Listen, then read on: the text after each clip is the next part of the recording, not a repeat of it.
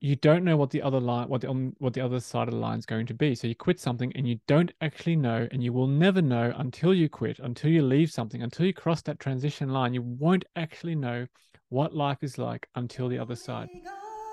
The leaves letting always know exactly when to fall. The leaves letting always know exactly when to fall. The leaves letting always know exactly when to fall. I'm Sarah Weiler, TEDx speaker, coach, and creative multi-passionate, and I'm fascinated by how we navigate quitting. Whether it's a project, a relationship, or where we live, the emotional turmoil of bringing something to a close can be deeply uncomfortable.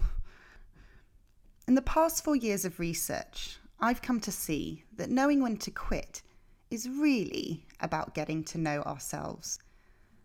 It's about becoming attuned to our bodies and the murmurs of our hearts, and knowing what it feels like when something is complete. I'm so excited to share this podcast with you. It feels like exactly the right moment to be having these conversations. We're so afraid of quitting, yet it can be our greatest teacher. It shows us what's important to us, what our boundaries are, and what conditions we personally need to thrive in this lifetime.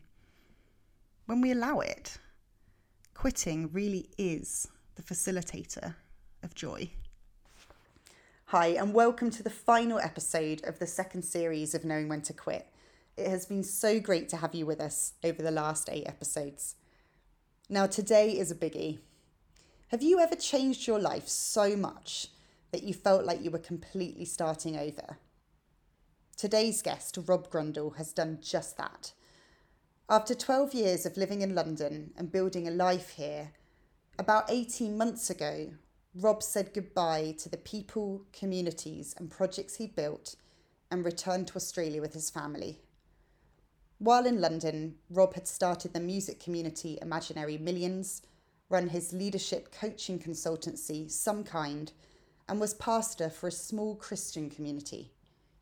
Shortly after returning home to Oz, he also decided to quit the church he was part of. Stripped back from all of his identities, Rob is now asking himself, who am I now? And is there a way I don't have to identify quite so deeply with the things I create in future? This is an incredibly powerful episode, which will get everyone wondering, who would I be without all the things in my life? And for anyone who's ever found themselves starting again, this episode is for you. I hope you enjoy it. Finally, if you're enjoying this podcast and want to support us, there's 3 ways you can do that. Firstly, you can rate and review the podcast on whatever platform you're listening on. That can help it get up in the charts and reach more people. Secondly, you can share this episode with others and help spread the word. And thirdly, you can buy us a coffee at ko.fi.com/Sarah Weiler. Enjoy the episode. Holding on, the leaves letting always know exactly when to fall. The leaves letting always know exactly when to fall. The leaves letting always know exactly when to fall. Cool, welcome Rob. Thank you, Sarah. Where are you calling from today? I am in Ocean Grove, which is an hour and a half west of Melbourne, so in Australia. Oh my God. Do you know what I realised, Rob, today? Is that it's Australia Day today, 26th of Jan. It is. You are my first Australian guest, and I feel like this is no coincidence that we've chosen today. There we go. It's perfect. What has taken you to Australia? Obviously, you are Australian, but we met in London. Do you want to just share a little bit about like your journey with coming back to Australia? Yes. So my wife Pam and I got married, and I had a travel bug and she'd been traveling her whole early 20s. And so we said, let's move to London for an adventure. So we moved over there. First it was 1 year, 2 years, 5 years. We ended up having our 2 children there, Tommy and Finn. And after 12 years, we decided to leave London. which we which we can get into. Yeah. Yeah, and so we left during COVID, which was stressful, actually, really, really stressful. And then we've moved here to Ocean Grove. So yes, I am Australian, and I'm returning back to Australia, but feeling perhaps less Australian now, Oh, which is that's interesting. interesting. Yeah, Yeah, I mean, I love that. Like, oh, we'll just go to London for a bit 12 years later. totally, totally, yes. And so then, deciding to leave London, uh, was big, and it was big for all of us, but for very different reasons. So in London, I'd recreated my identity in London. I remember in the early days of London, like just walking around and seeing people, like walking around Brick Lane perhaps, and seeing someone just dressed up in a certain way, to whatever, with huge amount of flair, and they obviously didn't care that how they looked, and I thought, oh, this is good, isn't it? That I can I can just wear what I want and do what I want in this place, Wow. and maybe even redefine my identity, but maybe even discover it for the first time. I think that's for me what the journey of London really was, and so therefore, because of that, you know, the journey went through a whole bunch of different communities: the improv community, the music community, the hip hop community, the coaching community, and along that journey, I made connections and relationships with people all the way on that journey, and so my identity became um, synonymous with those communities and those relationships. And so then leaving London um, felt like, yeah, leaving a lot of that behind, or something like that. I'm curious that you said you're leaving it behind. Do you feel like you can only do that in London then? Do you feel like Australia enables that kind of self expression or exploration in the same way? Great question. So I he, in London, here's what happened toward the end. So in London, I was at certain times a pastor. I ran a music jam night called Imaginary Millions, which ran once a month, which is probably the most meaningful thing I've manifested or created. Yeah. Um, and I ran my own consultancy, uh, and then maybe a few other smaller things. And in some ways, certainly those were three. And yeah, and I was a coach there. I guess that relates to my consultancy. But those were three huge areas where I had found an identity that actually felt like me. Those felt like places where I could fully turn up as me. And in leaving London, London isn't a place where I can only be those things, but the identity was created there. And so in leaving London, I don't have a jam night here. I'm not running a consultancy here. I don't have a spiritual group that I'm involved with here, because in coming back, we joined the local affiliate of the church that I had been part of for 25 years, and then after a year, or less than a year, 9 months, we actually left that as well, which is probably even more monumental, to be honest. So there's that sense of um, attachment I had to all of those things, and then all those things, those manifestations of it, the jam night, my consultancy, my clients, my spiritual community in London, no longer existed, right? So those things are no longer there. And so then who am I in absence of all of those relationships, which were constantly mirroring back what I felt were meaningful parts of me? It's huge to step away and actually rare to get the perspective. Like, what have you noticed about yourself in the absence of those things? Because not many people get to do this, to like totally step away from their life, go to the other side of the world and be like, oh No, yeah, that's who I was. I'm just like, yeah, what's that been like? horrific, actually. Like, Okay. I spent a lot of time in London preparing for the loss. And so when Pam and I made the decision, we were in a cafe in Lewisham, in Sparrow Cafe. It was, well, much of we made the decision, but it became clear that that's where what was happening next. We also acknowledged, Pam said, this is going to be hardest for you, Rob. because Yeah. Pam was ready to leave, and in fact, she was pretty ready to leave much earlier than I was. And yes, I said yes, I know. And so a year before I left, I started writing a day in the diary and did a countdown.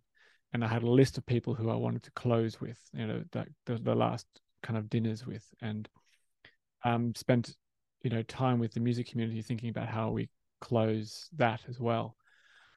And so I spent so much time closing, and I think that's all been really good, to be honest. I Yeah. think that was, and I don't know, we can talk more about maybe specifics or whatever, but still, I love Elizabeth Kubler-Ross, the death and dying lady, or as she wants to be known as the life and living lady. She says if you have a good death where you can find closure with everything, and she's talking about the people who are left behind. A person has died, but the people left behind, if they're able to find closure with that person, say what everything needs to be said, she said there'll be grief, but there won't be any grief work. In other words, you still want, which I think is a really interesting distinction. Yeah. So a lot of grief can be that there's stuff not said or not processed or Totally, not yeah. not expressed. Not expressed exactly. Whereas raw grief is just wishing they were still here, right? And that's you know, and I think I'm still too close to it to go. I don't know what emotions have come up in the last year and a half, but certainly it's been a lot of grief and um yeah, and to be honest, it's been the hardest. I've never really suffered from anxiety much before, or even been close to a depression, but both those things happened in the last year. So um, it wasn't for me. It wasn't going, oh great, I get a clean start. It felt like um, so if we think about the idea of quitting, I don't feel like I quit London. I feel like I left London. but but what I did quit was the church. That was an actual quit. That was a decision to actively step out of that community. Whereas with London, it was this is going to hurt, and I don't know quite how to rebuild. I don't know how I'm going to rebuild on the other side.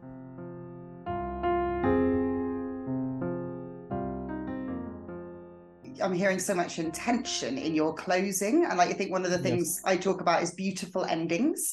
And how can Yes. we, when we know something's ending, how can we like make it a really beautiful thing? And we have a Yes. funeral for people, don't we? And we celebrate their life. But when we That's have big right. life changes, when we end relationships, when we move away from cities, all these things, we can create ritual.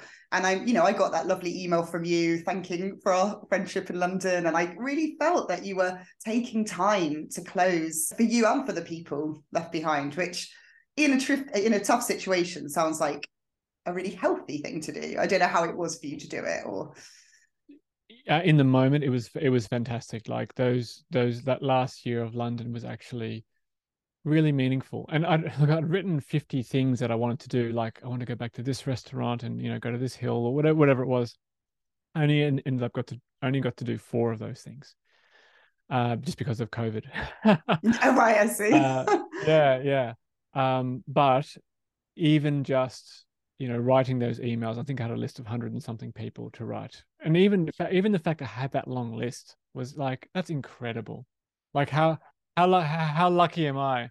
How lucky am I to be able to write these and go, and there were some people who had been really meaningful at the start of London. And so I could write them and say, hey, 12 years ago, you ran my first improv class or whatever it might have been, and that was so. I think, to be honest, when I think about the people that I'm grieving, it's actually only very, very few. Sometimes I go, oh, it'd be nice to get a coffee with that person, but actually, so again, it's hard for me to say, but I do think those rituals, like you're saying, Sarah, like really, really, really help. Yeah, really, Mm, really help. And um, to be mindful in yeah, just being gracious and saying everything that needs to be said. And in fact, this was really important. There was two, there were two emails I didn't want to write. So two people mm, who I'd done something with. There was one person with whom um, they were meant to do some work for me, and I'd paid them a considerable amount of money for them to do that work for me, and then they ended up ghosting, and I never chased it. I never chased them down. And it just became a thing that was hanging in the air. Mm. And um, writing an email was really tough, saying, "Hey, it was great to get to know you, and also this was really tough, and I Yeah. didn't appreciate how that relationship with them, what I would have preferred was blah blah blah." And Did then you they hear wrote back back. from them? You I did. heard Okay. back from them. I did, and they were so thankful that and they talked about what was happening for them at that time and everything, and it was such a meaningful thing just to um interaction to have. That's so powerful. I forgot about that actually. What was the other one you didn't want to write? Well, I actually hesitate to bring it up because I haven't written it. Oh, I There was, see. yeah, and it was actually, and it was because it was something that I did, uh, which is really interesting. So actually, I'm putting a pen to paper right now to go right. How do I have to deal with that? Because it's because that's interesting, right? Even as we're talking now, and as I think about it, my throat is tightening, and I go, oh, yeah. gee, it's brilliant. It's brilliant. The sensation I'm getting, I know it sounds a bit weird, but it's almost like you were dying and you were saying all these things that you had to say. Like a lot of people before they die would say all these things. Yes. Does it feel like that? Interestingly, very, very much so. And just before I left London, I actually did a death doula course. So death has been in my I don't know, periphery or whatever you want to say, interest. Sometimes you're just called to something, and I've been called to death for a long time. And so yes, so it did feel like a death, and I was treating it like a death, as if, and this is important, Sarah. Actually, this is really important. You're exactly right. It's like a death because even if the relationships continue with any of those people, that chapter is over. And I was really deliberate about that to say, because a lot of people hate death, right? They hate thinking about death. And so I would say things like, I'm leaving. And they would say things like, oh, but we can still Zoom. It's like, yes, we can, but actually, if we do, that's going to be our new relationship. That's going to be our reborn relationship after this death, where we go, how do we want to see each other? When do we want to see each other? And it's been interesting noticing that actually which relationships actually want to continue, and which have, to be honest, some of the most closest and deepest relationships that I had in London um are taking completely different shape now. And so I think that border between ending something, whether you choose to or not choose, or like, I don't think it matters actually either way, but that border um is important. And if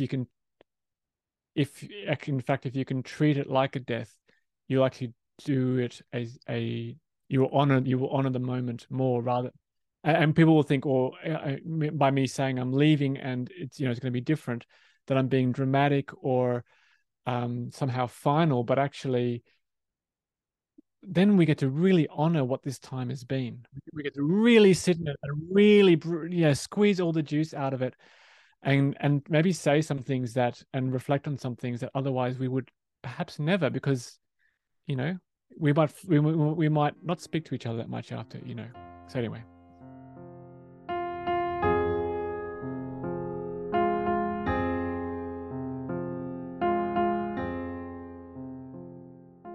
I really hear you on that. And I think I had a situation recently with my co-active, we've both done CTI, haven't we? Mhm. And with my certification pod. So I don't know if you did yours in person, but mine was all online because of, pandemic vibes.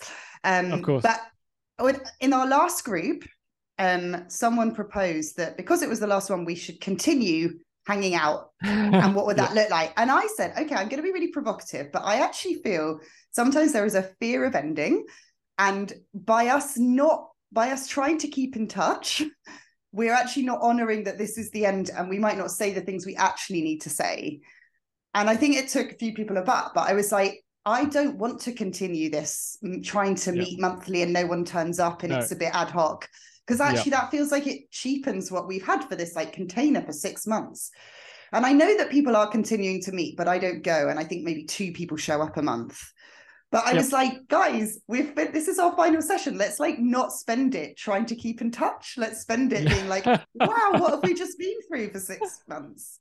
But it's an uncomfortable thing. And I think like your friends being, oh no, but it's not going to change. We can still Zoom. It's like, sure. And what I'm hearing from you is like, what a wonderful opportunity to really, yeah, like to be with what it's been. And this is what I always say to people who are trying to quit. I'm like, we're so scared because we don't have the rituals to be like, to integrate, not integrate, but like almost like digest what we have had. Yeah. So then we think we just lose it all. But for you, like 100 people that you wrote these beautiful emails to, or the people you kept in touch with, and or like the people you met before you left, like that's so rich. It's Yeah. so rich. I think that word integration is spot on though, Sarah. I think you're right. And on the other side of that line, um, I think this is just a voice of experience for anyone.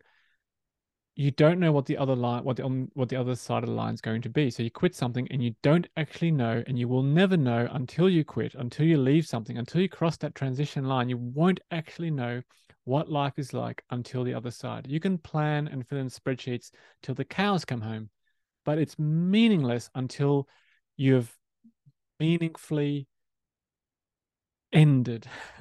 And I mean, for me, sometimes those meaningful endings can feel a bit messy, a bit blurry, but packing all your gear up and stepping on a plane and then turning up in Perth, that's a pretty, and not having any of those communities around you anymore is a really clear way of actually having that line. As you say, maybe that opportunity doesn't always happen with endings because you might still be around people like your coactive community, right? You might still be seeing some of those people. So sometimes those lines can feel a little bit more blurry. But in fact, something has happened. But what I was going to say about integration was when you're on the other side, because nothing has manifested yet, um, the integration. Well, I'll tell you what. Speak from my own experience rather than making an assertion. From my experience for the last year and a half, I haven't noticed that integration because there's been nothing. The manifestations come very slowly. Like I haven't started a band yet, or I haven't gone out into the musical communities yet. I haven't done much coaching here, or da da da da. So um, I have to trust that all of that integration and all that experience and everything, all those wonderful interactions I had with people and all the lessons I learned and all the life and love that was given is all within me. But it certainly doesn't feel apparent. And sometimes it feels like it's not there anymore and it's all gone. It feels like it's all gone. And I've had many moments like that. And I think some of that has added to the feeling of depression or anxiety where you kind of go, oh, that was then. And it's never coming back. And of course, those manifestations are gone and they are never coming back. But other manifestations, there's I think in quitting, there's, um, use a word, intention, hope, faith, that even though the spirit of things which are still important to you, you have to, I'm needing to find this constantly and have hope that the spirit of those things that are important to me will find a home again on the other side of the line, but they will not be immediately apparent. Yeah. And do you feel like you will look for those same things? Or you kind of like, I wonder what this iteration of Rob is going to be? Very much, it has felt like being a seed under the snow, Yeah. Wow. and as such that as impatient as I am to see some movement on the surface, um, that drift ain't budging or hasn't been budging. Maybe there's some signs and shifting and movement now, but I've been looking at the snow going, come on, Mm, break through, little that's guy. and 18 months is a long time. And it's not, and it is, right? Like I feel like I Yes. have conversations I've got a few friends who've really drastically changed their lives in the last few years. And it's like a few years on, oh my God, I'm still not sure what this is going to be yet. But like with every Yeah. year, like more kind of humility. of like, okay, this is uh, taking its time. yeah. It's we can't rush it, but it's oh my god. I just think you're incredibly brave, Rob. I think you're incredibly brave to have done what you did. Like it's such a huge thing. Thank you. I have a huge resistance, but I'll accept it. Thank you. What's the what for me saying you're brave? Yeah. Does it feel like Um, an inaccurate like description? well, it's not what it feels like on the inside, right? Mm, I think bravery is often, um, I think there's some Brené quote about that, but whatever it looks like on the outside, on the inside, it looks like, um, I had a moment actually. Yeah, I had a moment. Um, I was talking to a Hindu friend, and he's probably got 20 years on me, and Cam, his name's Cam, and he was talking about his practice of contemplation and how that's part of his rituals. And when he'd learned contemplation, he was at his at a garden in his guru's garden, and the job or the activity for the afternoon was to just find something in the garden and to contemplate it for a long time.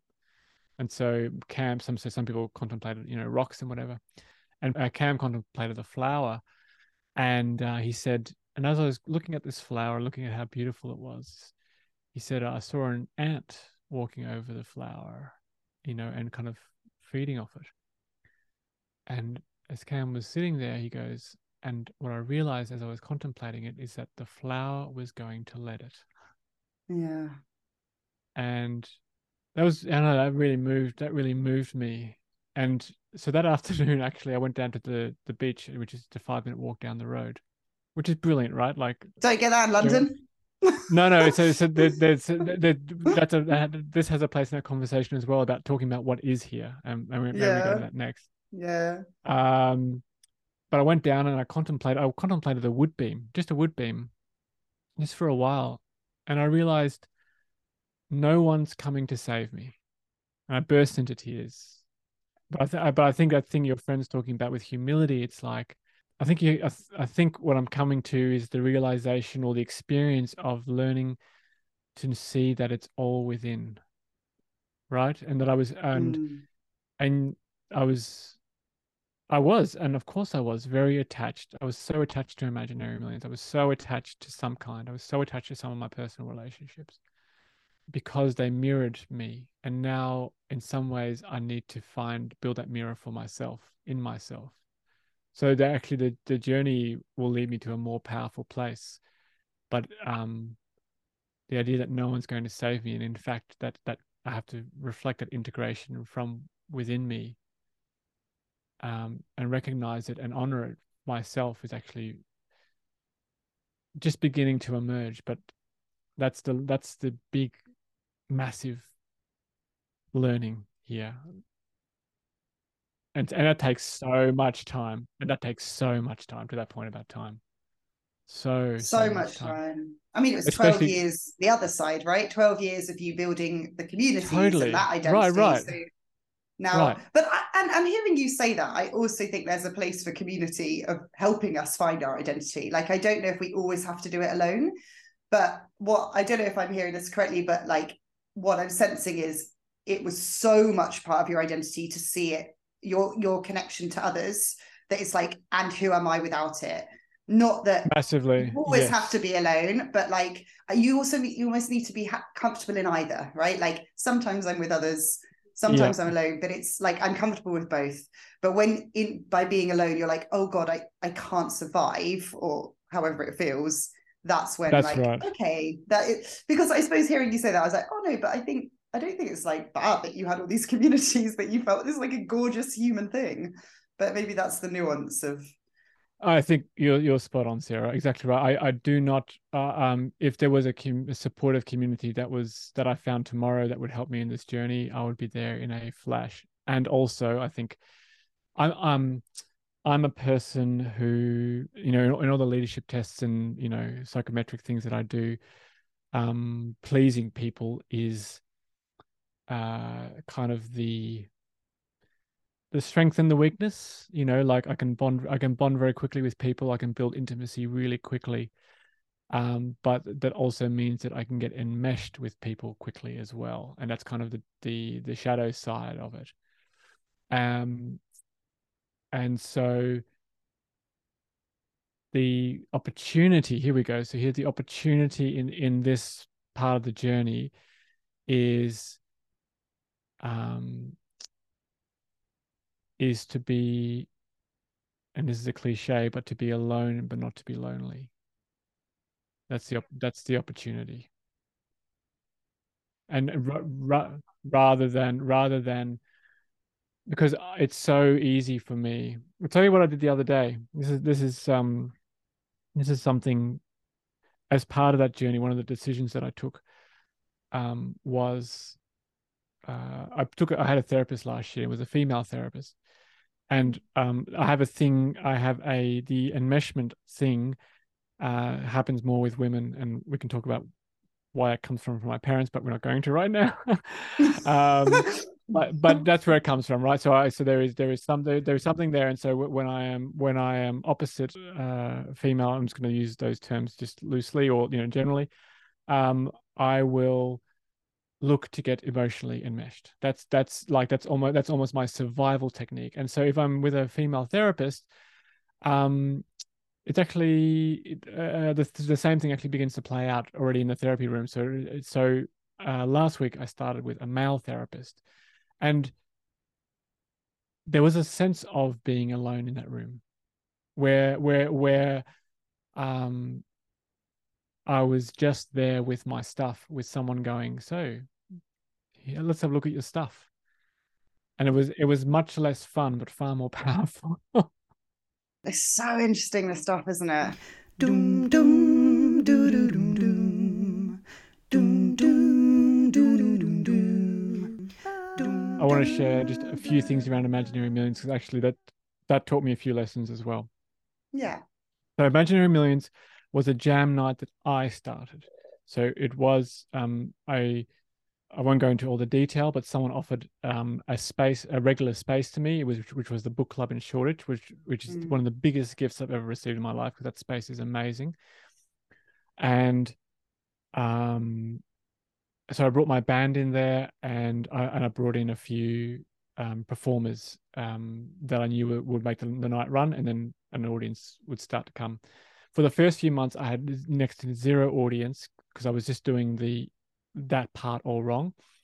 And then I met there was a woman who was a barista at the co-working space that I was working at the time, second home. Her name was Joy. She was leaving that space, and I said, "What are you doing next?" And she said, "I want to go into A&R and music." And I said, "Oh, do you want to help me out with my jam night while you're working stuff out?" She said, "Yeah, sure." And then within 3 months, we had 120 people every Yeah. month. We had a room full. So Joy was, we call her Mama Millionaire. She was crucial and absolutely key in actually enlivening the community. I went once, it was so incredible. I'm just sad I didn't get down there more, but like, what a buzz. Unbelievable. So yeah, I mean, just for those, just very briefly, the idea was we had a house band. We had two microphones at the front of the room, and at any point, if a microphone was free, and whoever was in the audience was feeling the music or feeling the vibe or whatever, they could get to the microphone and either do something with what the band was doing, or they could turn around and say to the band, "Hey, can we go take it in this direction?" And we were happy with either way. And so, on a Very night, we'd cool. have, 20 people come up, over 2 hours, and we would always have someone who had never performed before, kind of with a piece of paper and having to start again, and with huge applause, or like seasoned performers like Selma Al-Wadani or those kinds of people who would just stand up and just blow the room away just with their eloquence and presence, and both were so equally important. So when I was leaving, much like all my other relationships, I wanted to kill it. I wanted to end it and give it a really clear ending.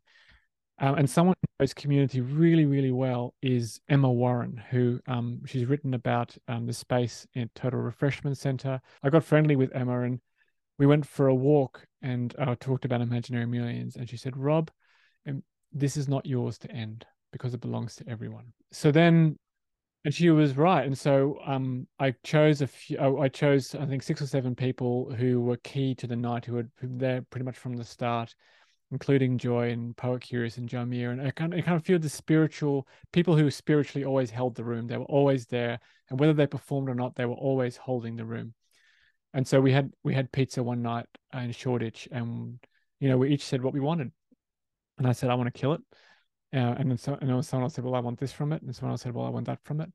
It's like, all right. So I said, I'm handing it over to you. Like it's yours, and I trust that when it needs to end, that you'll do that together. And that wasn't easy. Like for me, my own. Sometimes in endings, there can be a bit of an ego thing with like, look at me ending this thing. There was a bit of that there, and it's like, no, that's not for you. That's not for you to do. Yeah, maybe you're right. It is a bit of ego of like, I'm the only person that can keep this alive, or like, 100%. Yep, or yep, yep, or yep. you want the clarity because it's very vulnerable to keep something in the world when it's like, sending a child off to uni. That's right. What's its life beyond me? What's its life beyond Yeah. me? Yeah, and it may not, and to be comfortable with that, it may not go in the direction that you would have chosen. Wow. I really, I mean, we could have a whole podcast just about like the life form of these creative projects, but I do want to go on to Yes. hearing about your big quit. And I mean, this is when I read this, I was like, wow, this is huge. And I love that you distinguish like London, you left, this you quit. What would you like to share about this? Yeah. So maybe it's the context first. So when I was 14, um, my family and I joined a religious community church called Revival Centers. And I'm gonna tell you something weird that happened, but it's crucial to the story. Um, from a very young age, I had this idea that I wanted to be close to God, and I always felt like I was in communion in some way, but I was always looking. And my mum was the same, and so we would have lots of conversations about this. Um, and then there was someone, we were living in a caravan park that we ran. We were running a caravan park, and there was a guy living in the caravan park who would tell us about an experience you could have from God where you would speak in tongues, and then you would know that God existed. And so mum had the experience, and then she told me about it, and I went to my bedroom and I said, I just prayed. I was 14. I was on my knees and I said, God, give me the Holy Spirit. And then I spoke in tongues too. So that experience happened, right? And I can Mm. tell you there was a noticeable difference before and after. So that's a thing that In what happened. sense difference in Um, I yourself? I felt connected. I felt deeply connected to something afterward. I felt really, really deeply connected. And I haven't lost that feeling or connection. So that's a thing that happened. Now, this guy who had told us this experience was from revival centers. And so we started going along to this church. And so what's interesting, I think, is where a church has dogma, every church has dogma, and they attach it to a experience. So because you had this experience, we're now going to tell you all the other things that are true.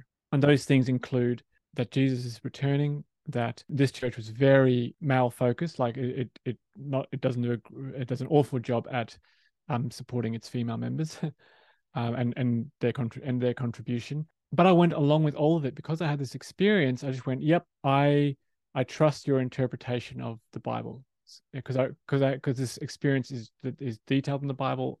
I'm now going to believe and be taught, all these things. So that was when I was 14, and I'm now 42, and I left when I was 41. And like I mentioned before, I was a pastor for the church in London as well. We had a small group, maybe 20 people or something, 20, 30 people. It's hard to talk about. It's really hard to talk about because if you ask me in my normal day to day, Rob, do you believe that women, gays, anyone are equal? I would say yes. I would they are everyone is absolutely equal. And yet I was part of a community where I was saying, well, this is different because this community is God's community, whereas out there is the world, which is not God's community. um But it's amazing what the stories you can tell yourself, or the way, and this is important, the way that you can hold two things at once. And in the end, that's the thing that got to me. So between 14 and 29 or 28, when I was living in Australia, the church was my primary social place. It was the center. It was the middle. And what happened was, so most of my friends were in the church. I met my wife in the church. We got married, and rah, rah, rah. When I moved to London, I began, and I saw the person walking in Brick Lane, and I went, "Oh, you can be anything you want to be." Okay, I'm going to do improv classes now. I'm going to learn this. I now want to do it.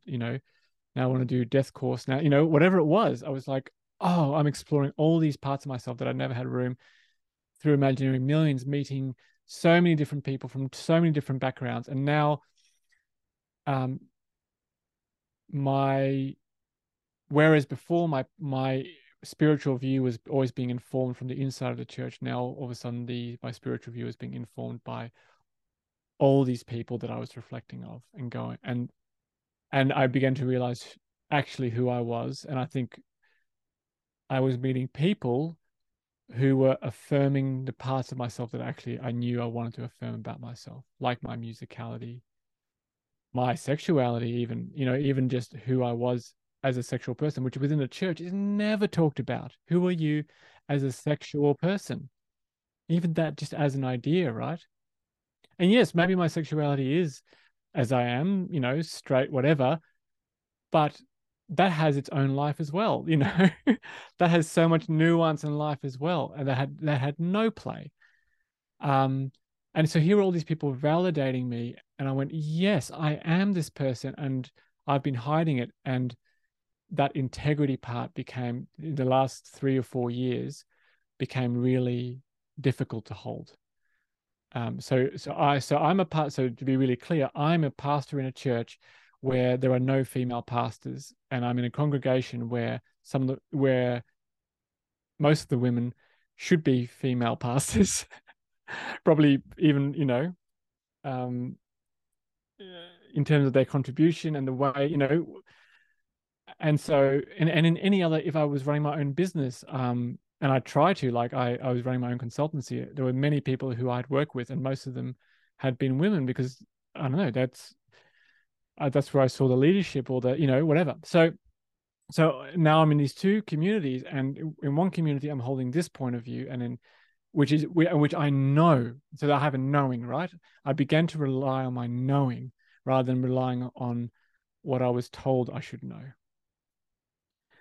Um, and the reason that I stayed, even though it was difficult for me, even the reason I stayed a pastor in London, was because um, the growth that we found in the group was greater than the pain of holding those two views, right? And that's a value judgment, right? And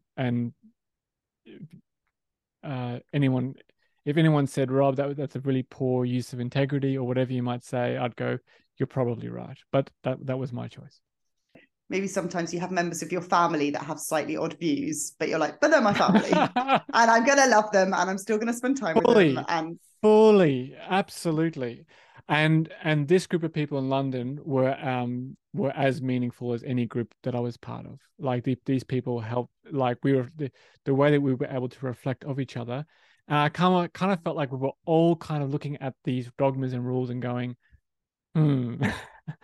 So I felt like there was so I felt like we could actually dive into the things that mattered, and um we would all do our best with the preconditions that we had agreed to come to meet with each other, and we all did our best in our own way with that. But the reason we were all there was because I did grow so much, and there's so many stories I could tell of how people interacted with each other and what happened and how we supported each other or other people, and so all those things were meaningful, but the conditions of the community and the dogma that surrounded it were clearly had an expiry date. And in fact, the expiry date hit probably, 3 years before we left. And so then moving back, just out of habit, or just we just wanted to see. We just wanted to see. So we went to the revival centers here locally where we live, and now all of a sudden I didn't know most of these people, and I have no autonomy. um, and all the things that I'm sitting there and I'm cynical in every meeting, and um You were done, yeah, it just sounds like. done. And I read this book called Radical Dharma, which is about a Black Buddhist community in the US. It's an amazing book. It's so interesting. Um, I recommend anyone reading it. And um, the it's written by three of the, I think they call themselves reverends. Three of the reverends write, and they say, in our community there is anger, and and there is so much pain, and people will respond to the things that are happening in the Black community in the US really differently. So some people will arrive angry and want action, and other people just want to grieve and don't want action. And so Mm. those things in our community will create tension, but that's what we're here to sit. That's why we're sitting with each other, to actually be with each other in whatever we feel. So those kind of tensions or conflicts are not reasons to leave a community. He said the only reason to ever leave a community is when there's no longer love there. Yeah. And it's really, I read that, I think in Perth, actually. I was reading that book in Perth, just, right at the transit. So we were, 2 weeks in a hotel in quarantine in Perth on the 14th floor or something. And I read that book when I was there, and that's stuck with me. I'm not saying that in the community here there aren't loving people or anything like that, but there is still a truth to that, in maybe in just even in how I was able to engage with that community.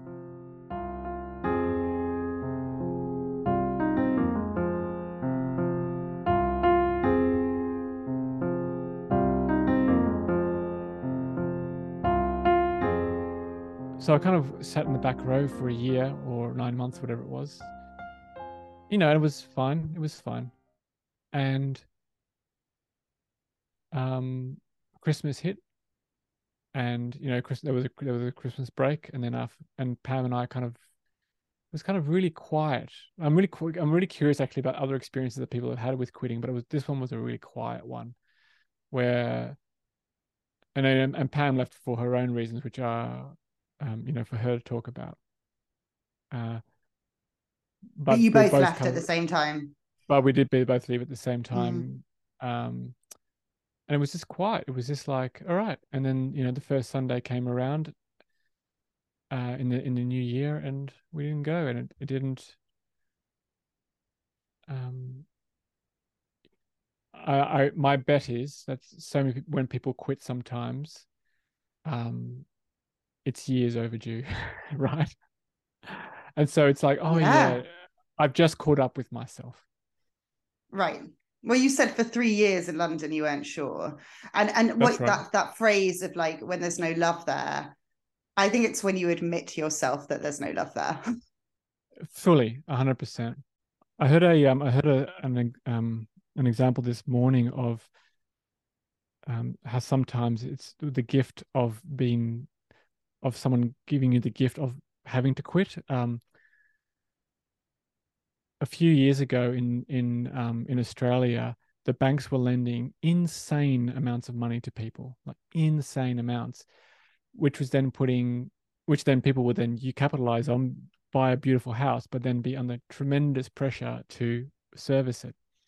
And the Australian government did a commission, and there was a huge thing, and so there was a whole bunch of foreclosing that happened soon after that. And one of my friends here was, she said she was telling me about this morning, over coffee, and she said there were men handing over the keys in tears, but rather than being in tears because they had to let go of their home, they were so grateful because, the pressure of having to Mm. maintain the mortgage was so much, and so now, and they could never admit and say, I can't handle this. but it was the gift Yeah. of, of going, no, you have to quit this. It's like, oh, thank goodness Yeah. for that. Absolutely. Well, I think that's why some people get themselves to burnout, because it kind of feels like then there's no other option, but they haven't had to actually make a difficult decision. It's like your That's body right. makes it for you. I kind of call that passive quitting. I think it's like you're not really quitting. It's like you have to. We're like, yeah, we're like Yeah. enforced quitting. Yeah. There's something in that, in the transition as well, like leaving London or quitting as a pastor in London would have been really hard to do. And it would have Mm-hmm. been truer to my integrity.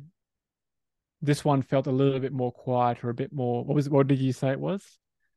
No, I don't think this was passive quitting. Passive. I Okay. because you No. you did take passive. I would say is when someone else. It's like when you lose your job, but you Fine, wanted to quit fine. anyway. So then Yeah. you're like, Yeah. oh, okay, well, I guess I'll have to now. Fair enough. But yeah, I guess no, all I think I this is yeah, this made it plainly obvious. The move made it plainly obvious. Sitting in yeah, that room, it was just like, okay, this is done. This is really, really yeah, done. yeah, yeah. Um, but then what's interesting is, and this is going to come out in therapy in the next few months, I'm sure, is again, it's another loss. It's a choosing to let go of that identity. So now who or what is God to me? Like before this, before we started recording, you asked, are you leaving Christianity, or are you leaving religion, or what are you leaving? And I thought, oh, that's a really good question, because people from the community will ask me, and this is the question I hate the most, what do you believe now? Mm, What do you believe? Because what they actually want to hear, what a lot of people want to hear from that community is, I still believe in most of the tenets, or I still believe in these particular tenets, which are the key tenets that are held, because then I'm still okay, which is mm. really interesting, right? Like, as long as you hold on to these tenets, then you'll still be okay, even if you're not in our community. Yeah. It's so huge. And I wonder if you had did you do any ritual for this Yeah. leaving, for this quitting, or have you, or do No, you want to? yeah, no, that's just a great question. It hasn't happened yet. And Yeah. part of that is because um uh when I wrote the person who had had a bad experience with working with, um, they wrote back, and now then there's closure. And it really was closure. Like, I was like, I've forgive that person completely, and I don't think about that money anymore. Whereas I thought I had forgiven them beforehand, but then whenever I was in a tight financial spot, I would think about that person and go, I would have been this much up, more up. It's funny how often that came back. I haven't thought about it since those emails. And so um it still needs to happen, and I don't know what it is. I don't know what it is, because in some ways I do want it to be two-way, right? Um and I'm actually exploring this question right now in this moment, because um no, there wasn't a clean cut, and it was really quiet. It was like, well, that's weird, that's out. And we had a chat to the local pastor, and he was like, well, you're welcome to come back whenever you like. So even having an open door there, um, maybe I'll take it. I've got no idea. Certainly at this point in time, I don't believe I will. Um, but even having an open door there does something, right? It's back to that coaching thing of like, well, we should meet each other every week. Let's not be too final. And I get why that pastor here would say it, because it's being welcoming, and that's exactly the right thing to do. Um, but there's so much to process. Like, there's so much that I'm thankful for and grateful for, and it made me a lot of who I am. Through, being through all the different church communities that I've been in. And there's things that I'm really, really angry about, and that are so unjust. And and And actually, there's people I still want to fight for. Actually, there's people who are in the community who I still want to fight for. And in some ways, I've left the structure of the community, but I'm still so connected with so many of the people, or I still feel so connected. So this is the and in some ways, I feel like being in integrity, I that chapter the chapter isn't closed until those expressions are manifested in some way. And maybe I can't fight for anyone. Maybe that will be completely shut down, or maybe it's inappropriate, or whatever it might be. And maybe there is no forum for my anger to be heard, or anything like those things. But I haven't started putting that work in myself yet. Like it's been enough. It's been enough what it has been. Yeah, and my sense is like this is something that's been in your life since you were 14. Yes. So this is like your pretty much your whole life. And then there's some like physical quitting that you've done, like I'm not going to attend anymore, but there's Yes. like interrelational quitting, emotional, spiritual identity. There's a lot Yes. of layers to this, and yet there's a lot of power in, okay, I'm just going to experiment with not attending the services, and it's like That's seeing right. how that feels and allowing your body to get used to that, and that in itself might be enough for the next 10 years. That might be all that happens, Fully. or that you need to do. I I think think I it's think a what you're speaking to, gesture. Sarah, Mm. yeah, what you're speaking to, Sarah, is so important, that the quitting doesn't happen in a moment. And what gets quit, right? I think that part is so interesting. And also, it might have been, right? Like we might have left and gone, oh, cool, I'm happy now, or whatever. That's good, over. But in fact, as you're saying, I couldn't have told you that I wanted to fight for people the day after we stopped coming. I couldn't have told you that. Um, so and I couldn't have told you um my sense of the kind of spiritual communities that I want to be in now. And um yeah, because it's the end, but the end is kind of a the end is the end. I mean, this is a cliche, but the end is a really long new beginning. Yeah. Right? It's a And really, really long new beginning. you've really, I mean, the word that's coming to you is like blank slate. I mean, you've literally taken everything out of your life apart from your immediate family, That's right. and you are going, who am I now? What do I believe? And you get to decide. You get to decide without any like filter or anything getting in the way, Yes. right? You get, and you may re-choose things. A It hundred kind of reminds percent. me of like after lockdown, everyone kind of got to be like, okay, I haven't seen anyone or done anything. What do I want to now intentionally bring back Mm-hmm. into my life again? Like, do I Mm-hmm. still like, now we've had a pause, like, what am I choosing? And you've really done that like on a massive scale. And it may be that, in a year's time, you are back in a church, or That's right. maybe you join a different religion, or maybe you start who knows? But the point is, it's that you're on a journey of curiosity right now, and that doesn't have to be rushed. And actually, it could be really exciting. Like, wow, what do I believe? But also, yeah, overwhelming. That's right. And I think I have a policy or a rule of thumb that I'm going by now, which is when people say, "What do you believe?" Through my journey in the church, one key realization, and I wrote about this in the newsletter, was this idea about Jesus returning. And actually, I think that's the thing that's the stick. That's the stick which holds lots of people in the church. Um, and even saying that I don't believe Jesus is returning is still really hard for me to say, because that's such a core tenet.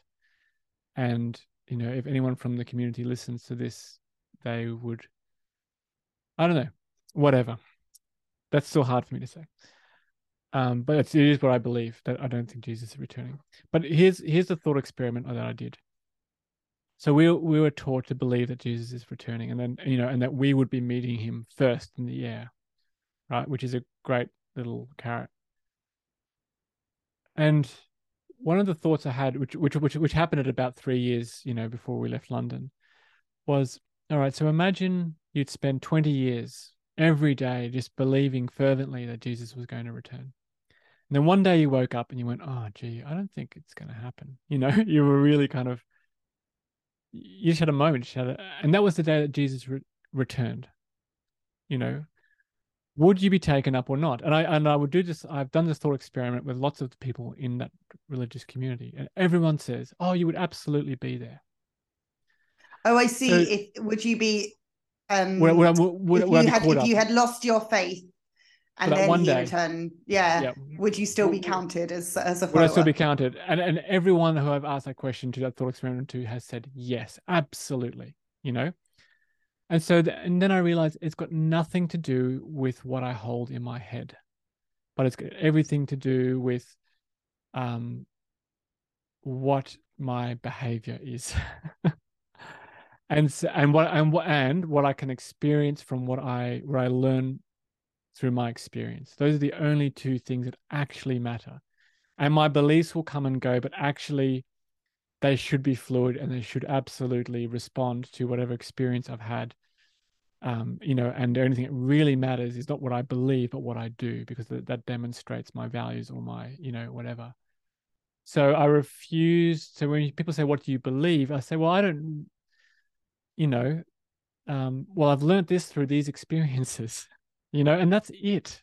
And everything that I do from now on, I want to be treated in the same way rather than adopting a dogma and going, well, and I know that's impossible to do, right? But I want to hold those dogmatic things so much more lightly rather than, so the experience that I had when I was 14, that happened. And I know how I felt before and I know how I felt after. And there's still a huge power in that. And I honor that experience fully.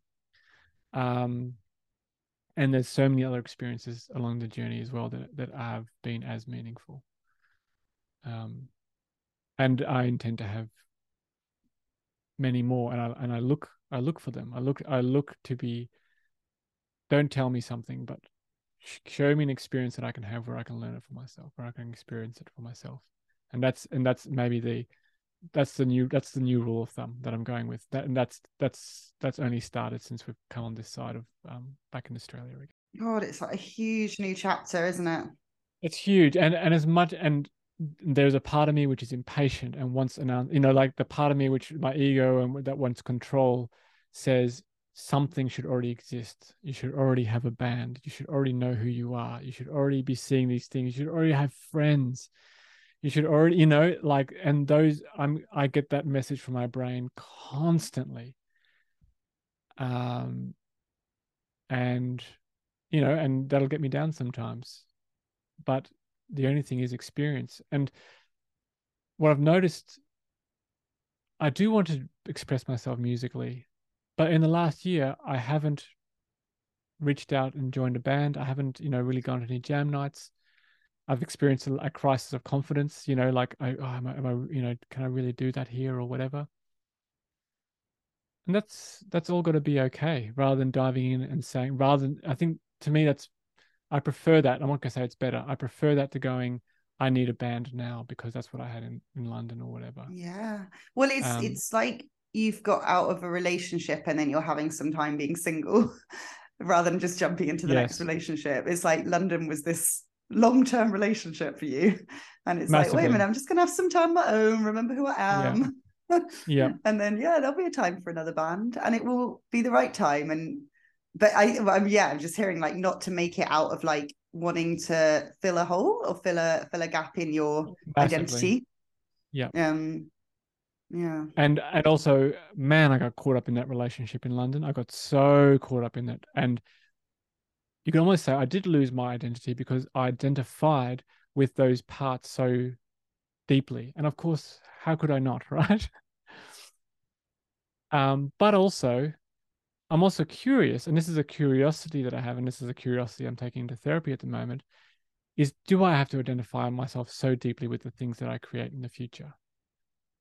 do I have to be so enmeshed with them, or can I, or is there another way of being that I've never been with before, which is actually maybe healthier for me, healthier for the other thing, and actually might mean that those things endure beyond my participation in them.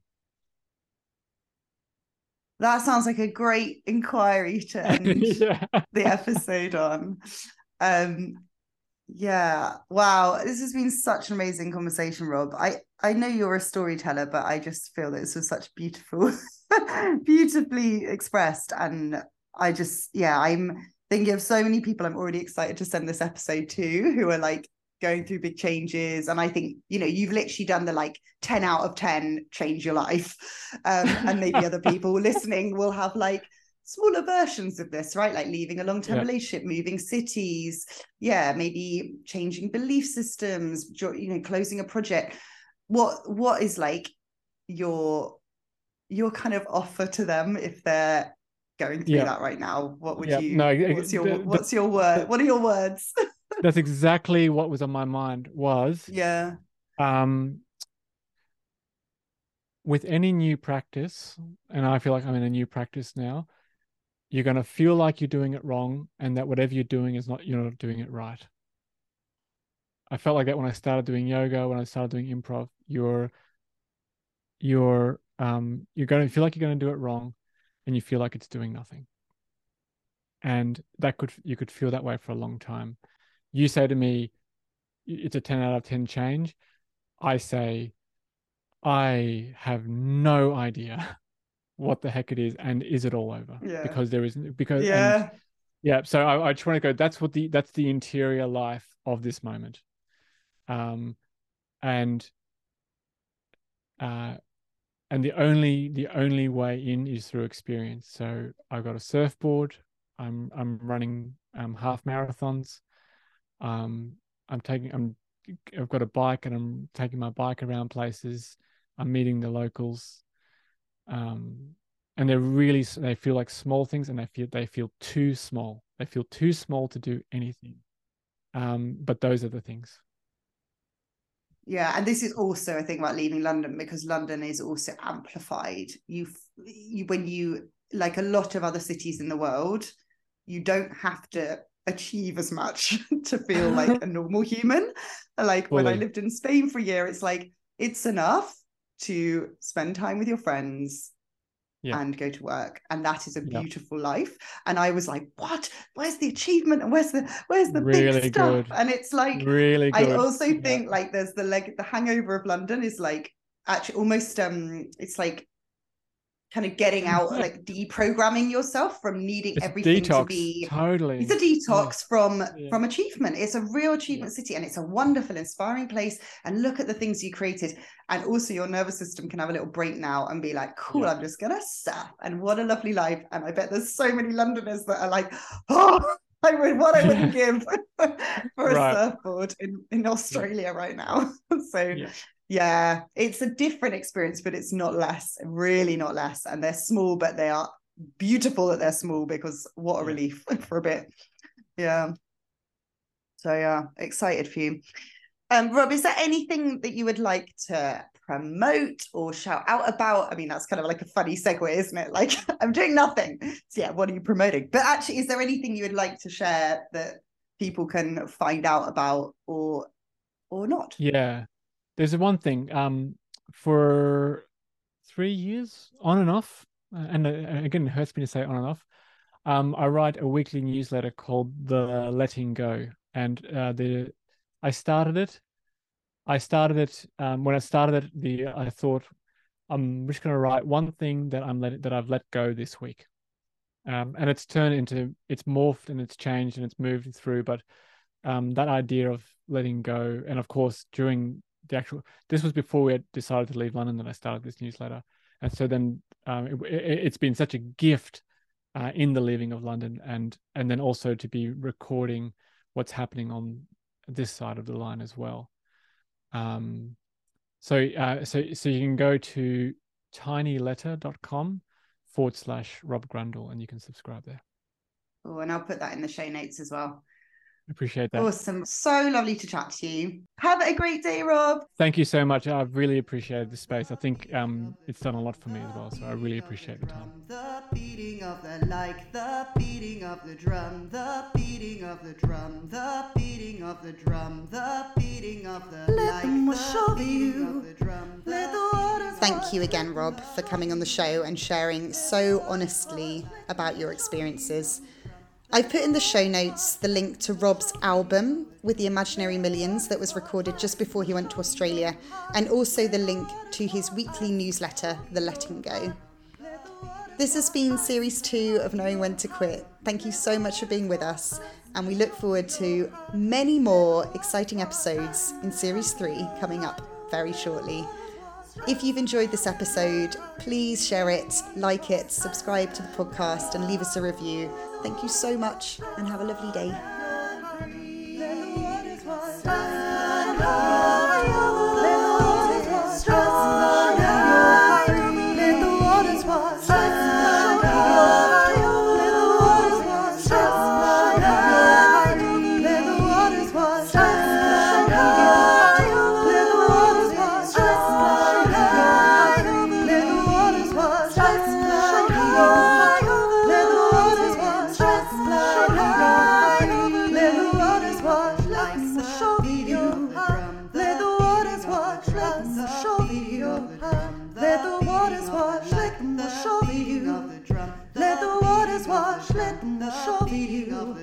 Let the waters wash like the beating of the drum, the beating of the drum, the beating of the drum, the beating of the like the beating of the drum, the beating of the drum, the beating of the drum, the beating of the drum.